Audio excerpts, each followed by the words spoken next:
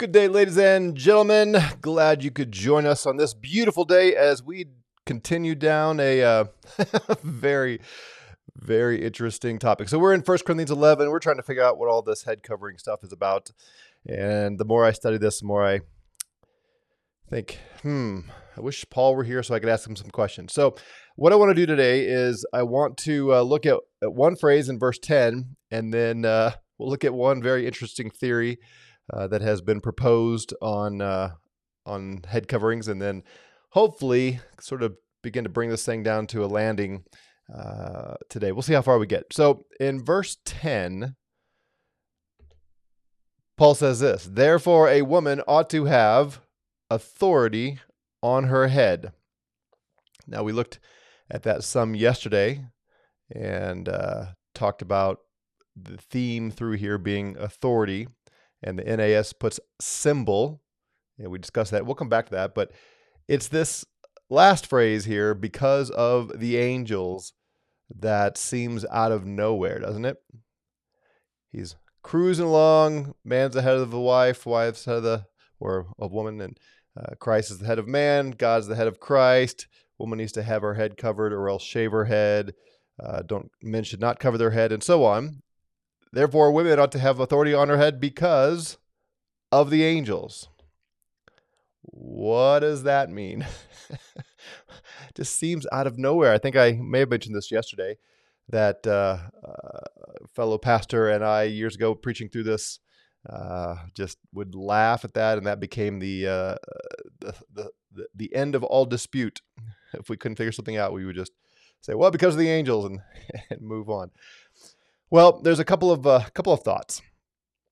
Some have put forth the concept that there was a concern for women attracting the angelic realm. That if women are not dressed in a certain way, if they're not modestly dressed, it can be attractive to the angelic realm.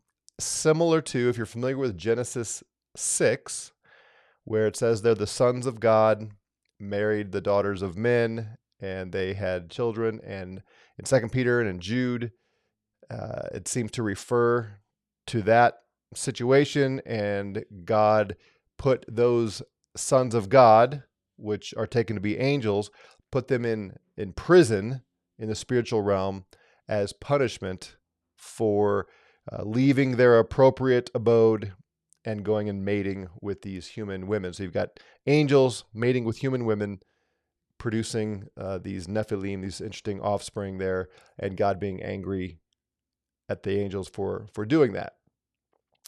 And so the theory is that women need to guard themselves here from falling into that same temptation and being a temptation to the angel, something along those lines. The problem with that I see is, if this context is the church gathered, where these women are praying and prophesying, why would the concern be exclusive to that setting? Why wouldn't it be on all occasions? Women need to be careful. In fact, would they not have to have their head covered 24/7 everywhere they go? I don't know. It just doesn't make sense to me why this context of praying and prophesying would be especially the concern in that view. So it's out there. Some very accomplished scholars hold that view and think that's the concern. And they would say we are so secularized in our day that we don't give much credence to the angelic realm. There's this whole realm of reality that exists, and I believe that's true. There are angelic beings, demonic beings, spiritual beings around us doing what they're supposed to be doing that we can't perceive, and it is easy for us to forget that is true.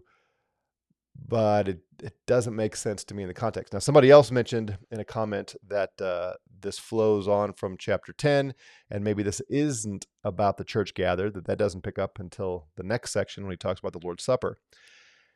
If that's the case, if this is generic, if this is universal and not just the church gathered, then again, we've got to deal with, is Paul saying women should have this authority on their head 24/7, everywhere they are, in every context?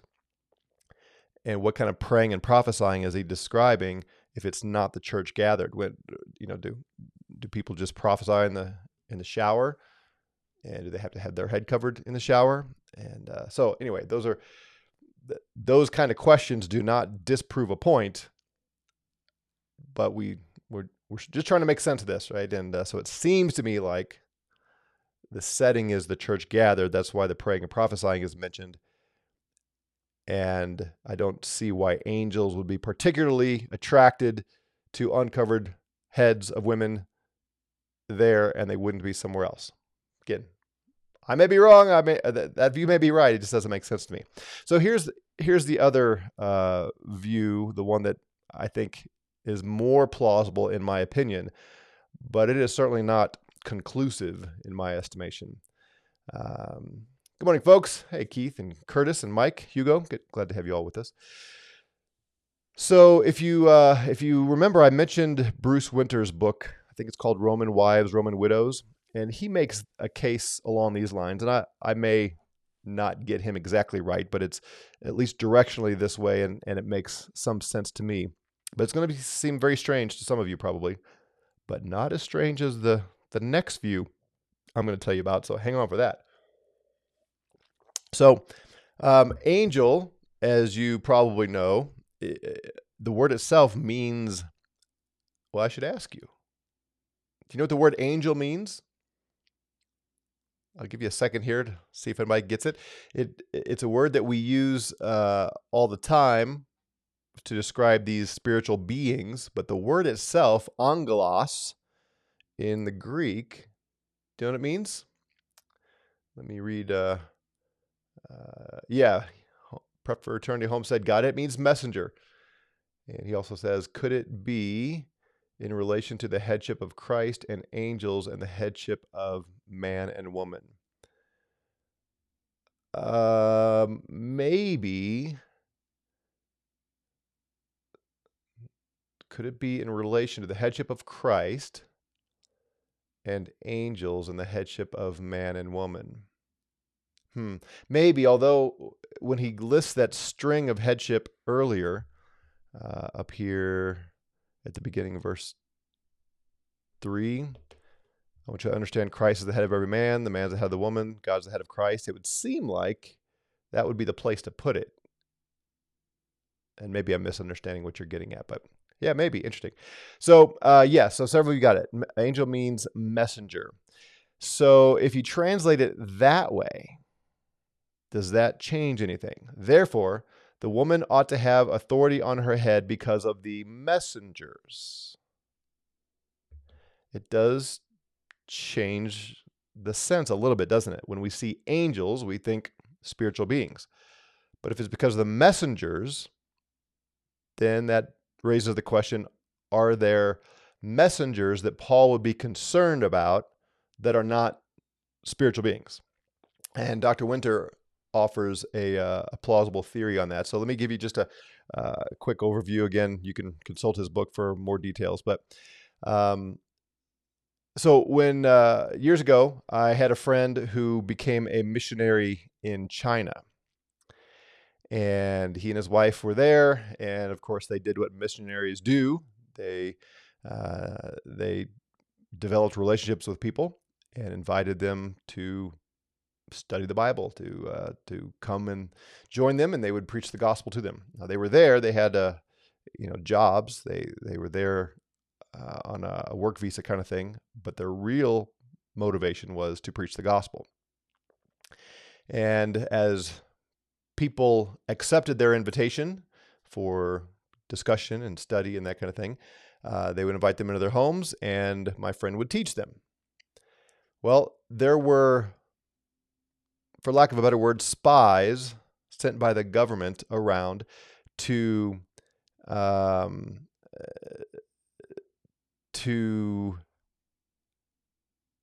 check in on these groups. The government knew there were these home churches. Right there in China, there's an above ground endorsed church, and then there's the underground church that is preaching the true gospel, and that's the groups you want to pray for and be part of.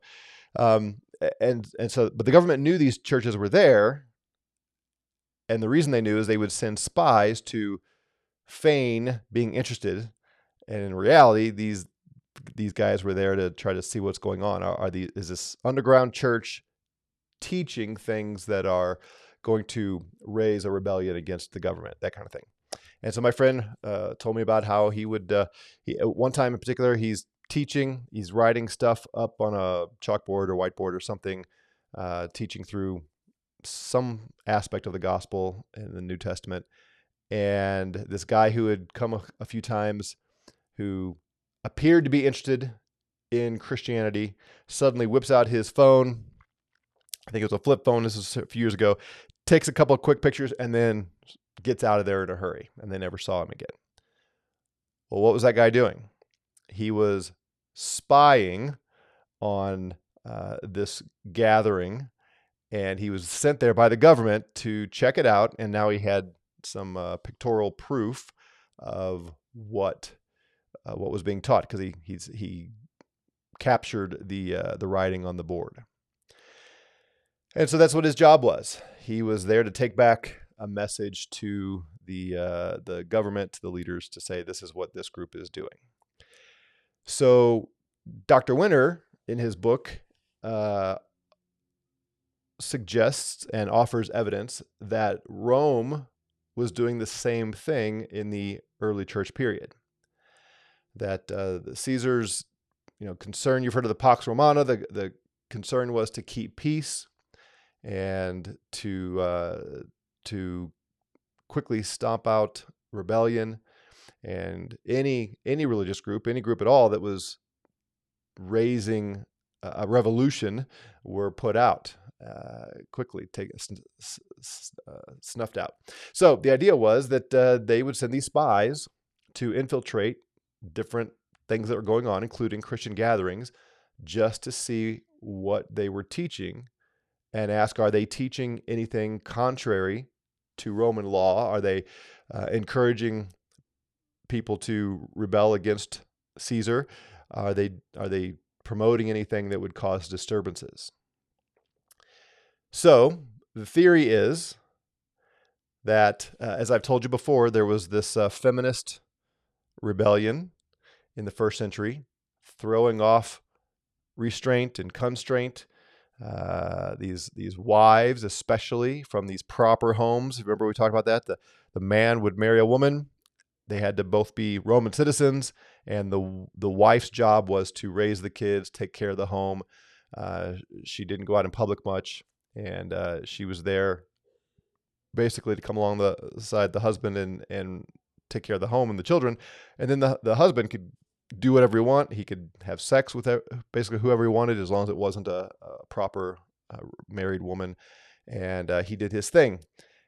And that these wives were throwing off all of that and saying, no, we're going to be as licentious as the husbands are. We're going to go out in public. We're going to go party. We're going to be just like the men, kind of thing. And that Caesar would send messengers around to spy on influential people, gatherings, anywhere that they thought there might be a rebellion starting. So if that's what's going on, then the angels here are not spiritual beings, but they are messengers of the emperor, checking out these Christian gatherings to see what's being taught. And that Paul here is adding to the rest of his argument that women need to dress appropriately because of these messengers, because the church doesn't want to allow these messengers to have a report going back to the governing officials that Christians are stirring rebellion. So, that makes more sense to me than any description of these spiritual beings that Paul's concerned about, the angelic realm. Now, it's like I said, it is not conclusive in my mind. I see the weaknesses in it, but if that's true, if that was going on, that makes some sense. Prep for Eternity says, Doug, you're sharp in the languages. Does the text show a difference from angel or messenger? No, it's the same word. So this can rightly be translated because of the angels or because of the messengers. There's nothing in the Greek here that would sway you one way or the other. Yeah, good question. So I don't know. That's more plausible to me than any other theory I've seen, but it's not without its challenges. All right, so you thought that was weird. If you do, maybe you do. Paul goes on to now argue a little differently for the head coverings. In verse 13, he says this, judge for yourselves. Is it proper for a woman to pray to God uncovered? Right? So it's a rhetorical question. Is this proper? Is this appropriate? Is it a good thing for a woman to pray uncovered? And then his rationale is, does not even nature itself teach you that if a man has long hair, it is a dishonor to him, but if a woman has long hair, it is a glory to her? And my first question is, does nature teach us that? Maybe. But then this last phrase, for her hair is given to her for a covering. So some of you have mentioned this theory, sent me messages and put it in the comments. There's a theory that I remember years ago when I was preaching on this text, I came across it and I kind of dismissed it, but then someone brought it up and I had to recall it again. So the theory is this. I'm going to go very quickly. Someone in yesterday's video put in the comments a PDF to this theory. I think the guy who's kind of popularized it is it Troy Martin? So if you're interested in diving in more, check out that PDF, and I think there's a podcast about it as well. I'm not going to get into all the details. I'm going to give you the very high, 30,000 foot level here view. But basically, the argument is that in the first century, the prevailing medical view was that, and I may get some of these details wrong, so don't. I think I can get at least the broad strokes right here. But basically, the prevailing view was hair drew semen. So for women to have long hair drew the semen up and enabled her to get pregnant, whereas men obviously wanted the opposite, and the testicles drew the semen down so that the body could function accurately, if you know what I mean. Trying to be a little bit vague here. I have kids around and don't want them to hear this right now. But so the testicles for the man were given to draw semen down so he could properly eject it into the woman. The woman had the long hair to draw it up so she'd get pregnant. And so this is all about fertility. And you think, well, that sounds crazy. It does sound crazy at first glance. It's not as crazy as you dive in, but this word covering is the word parabolein, and the argument goes that there are places in antiquity where this word is used to describe testicles. So normally it's a garment, it's a piece of clothing, it's a covering, but it can have the meaning of testicle as well. And therefore, since the woman doesn't have testicles, God has given her hair to draw the semen up so she can get pregnant. And it's all about fertility. And the argument is that was the prevailing view of the day. And it's not, I mean, it's true. This was an accepted view. This was sort of the medical anatomical view of things. There's enough evidence that is true, that this is not as crazy as it may sound for those of you who've never heard this before. And so the idea is her glory has to do, the hair being her glory has to do with fertility. And that's what Paul means by nature itself. Because a woman's glory is her ability to get pregnant, and the hair is given to facilitate that. And for the man, he wants to chop his hair so that he's not fighting gravity. And I don't know if they would have said gravity like that then, but basically chop his hair so that the testicles can do their work and he can play his part in fertility. So again, there's more to it. I don't mean to just so quickly summarize it as though to degrade it. Read it. It's worth your time to kind of consider. At the end of the day, I don't find it persuasive because I don't see that it flows, that it deals with the entire argument as well as I would like. But in one sense, I would say it kind of leads us to the same application as to what I think is going on here.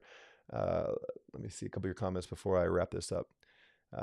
Curtis says, do you believe Paul meant messengers when he said to be hospitable to all, that we may even entertain angels?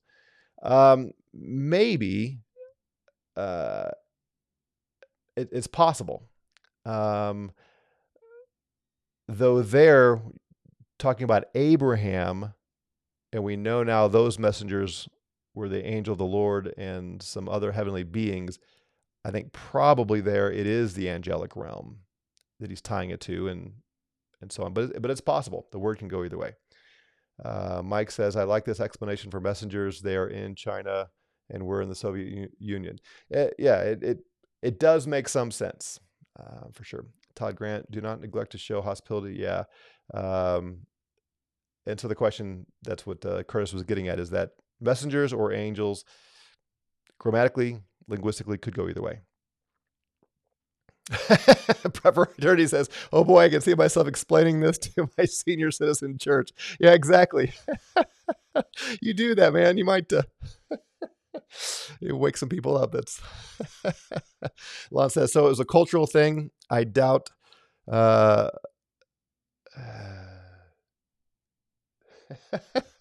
could be. So let me just broaden this out, and we may come back and look at this a little further tomorrow as we maybe head toward the chapter 14, where it talks about women being silent. So here's let me just kind of zoom back, and I'm not going to fill in every detail because I don't know every detail, right? That's why we're talking about this.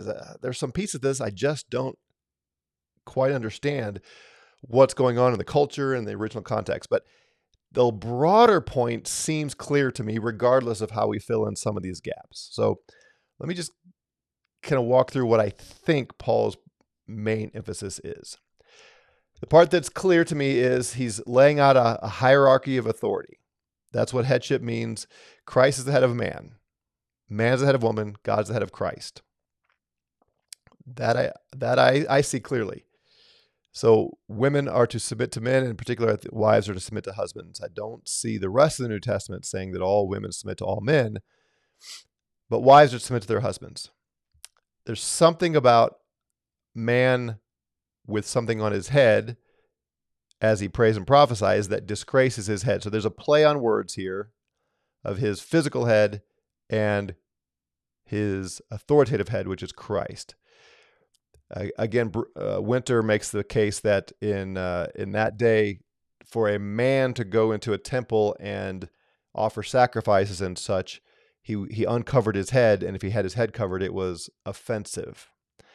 And so if that is the prevailing view of the day, it would make sense that Paul is saying, because this is how everybody sees things, this is how it works in our culture, for a man to cover his head doing these religious things is offensive to the head. So men, when you're praying, prophesying, uncover your head, because everybody knows in our day that that's disgraceful to the God you're praying to.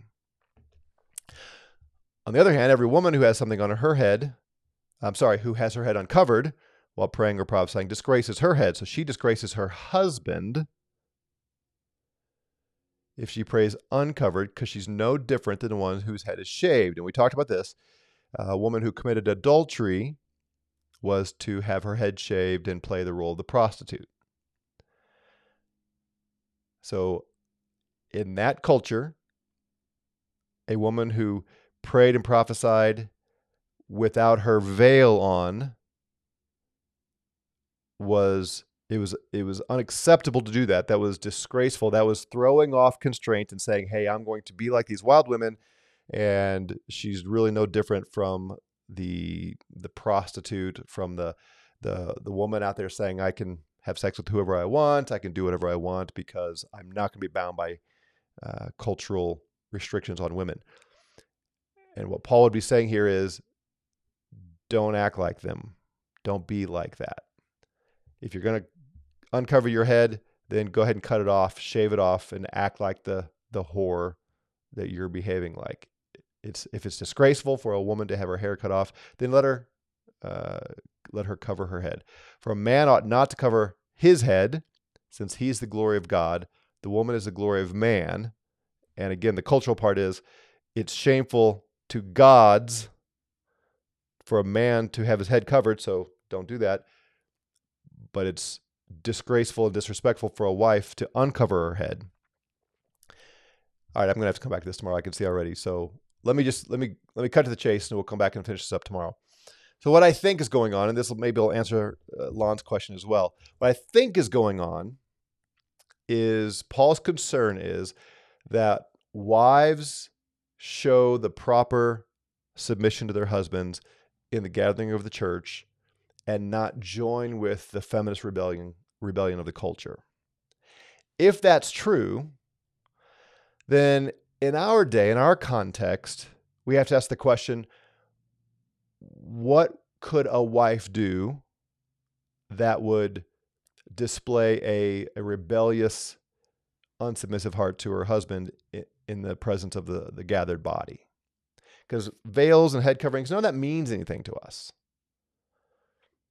Now, some would argue that this is in the Bible as it is, and so we can't ever change that. But again, I would say it's like the holy kiss or foot washing. I don't know any Christians here in America that greet one another with a holy kiss on a constant basis. Maybe there are some, but I don't see that. I don't know that. And even those who are very strong sticklers for head coverings here, I don't see them doing the holy kiss, because there's an element of that we see as cultural, but the principle of greeting one another warmly, we would say, is applicable all the time. I think that's what's going on here.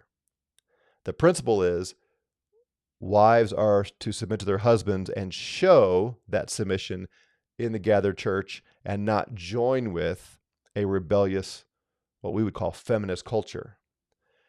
What that looks like is going to be different in our day than it was in the first century, because again, veils, head coverings, all that is meaningless. If my wife wore a head covering on Sunday at the gathering, nobody would give that a second thought. Nobody would say, oh, look how submissive she is. They say, what's going on? What's happening here? So Lon says it was a cultural thing. You already read that. In a church context, in a church context, 1 Timothy 2 argues that women do not have authority over men. Maybe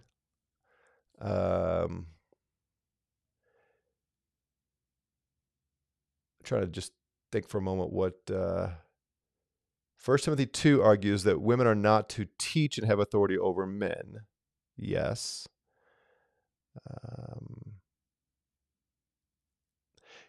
So 1 Timothy 2, I would say, is broader than husbands. I'm not sure about this context. This context seems more likely husbands and wives to me. Because the implication would be then that in this context that every man is the head of every woman. And I'm not sure I could go there. Dave says the, quote, American experiment has inverted the biblical design of authority. Yeah, and we'll talk more about that, because based on a lot of the comments that have come through, I see we've got to talk about headship and submission, husbands and wives in Ephesians 2 or Ephesians 5. So we'll do that probably not tomorrow, but next week. Lon says both are church settings, yes, but they're making, I would say, different points. You'll let the context make the point. Now, I could be wrong. Maybe you're right, but that line there, that line of authority in verse 2 here, this one, I want you to understand that Christ is the head of every man, and the man is the head of a woman.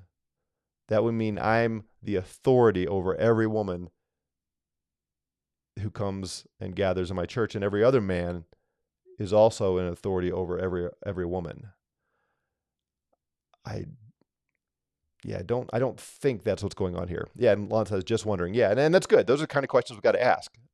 We must ask all kinds of questions and see if we can get to the conclusion here. And that's why I'm saying the context here and these statements would go beyond what I see in the rest of Scripture.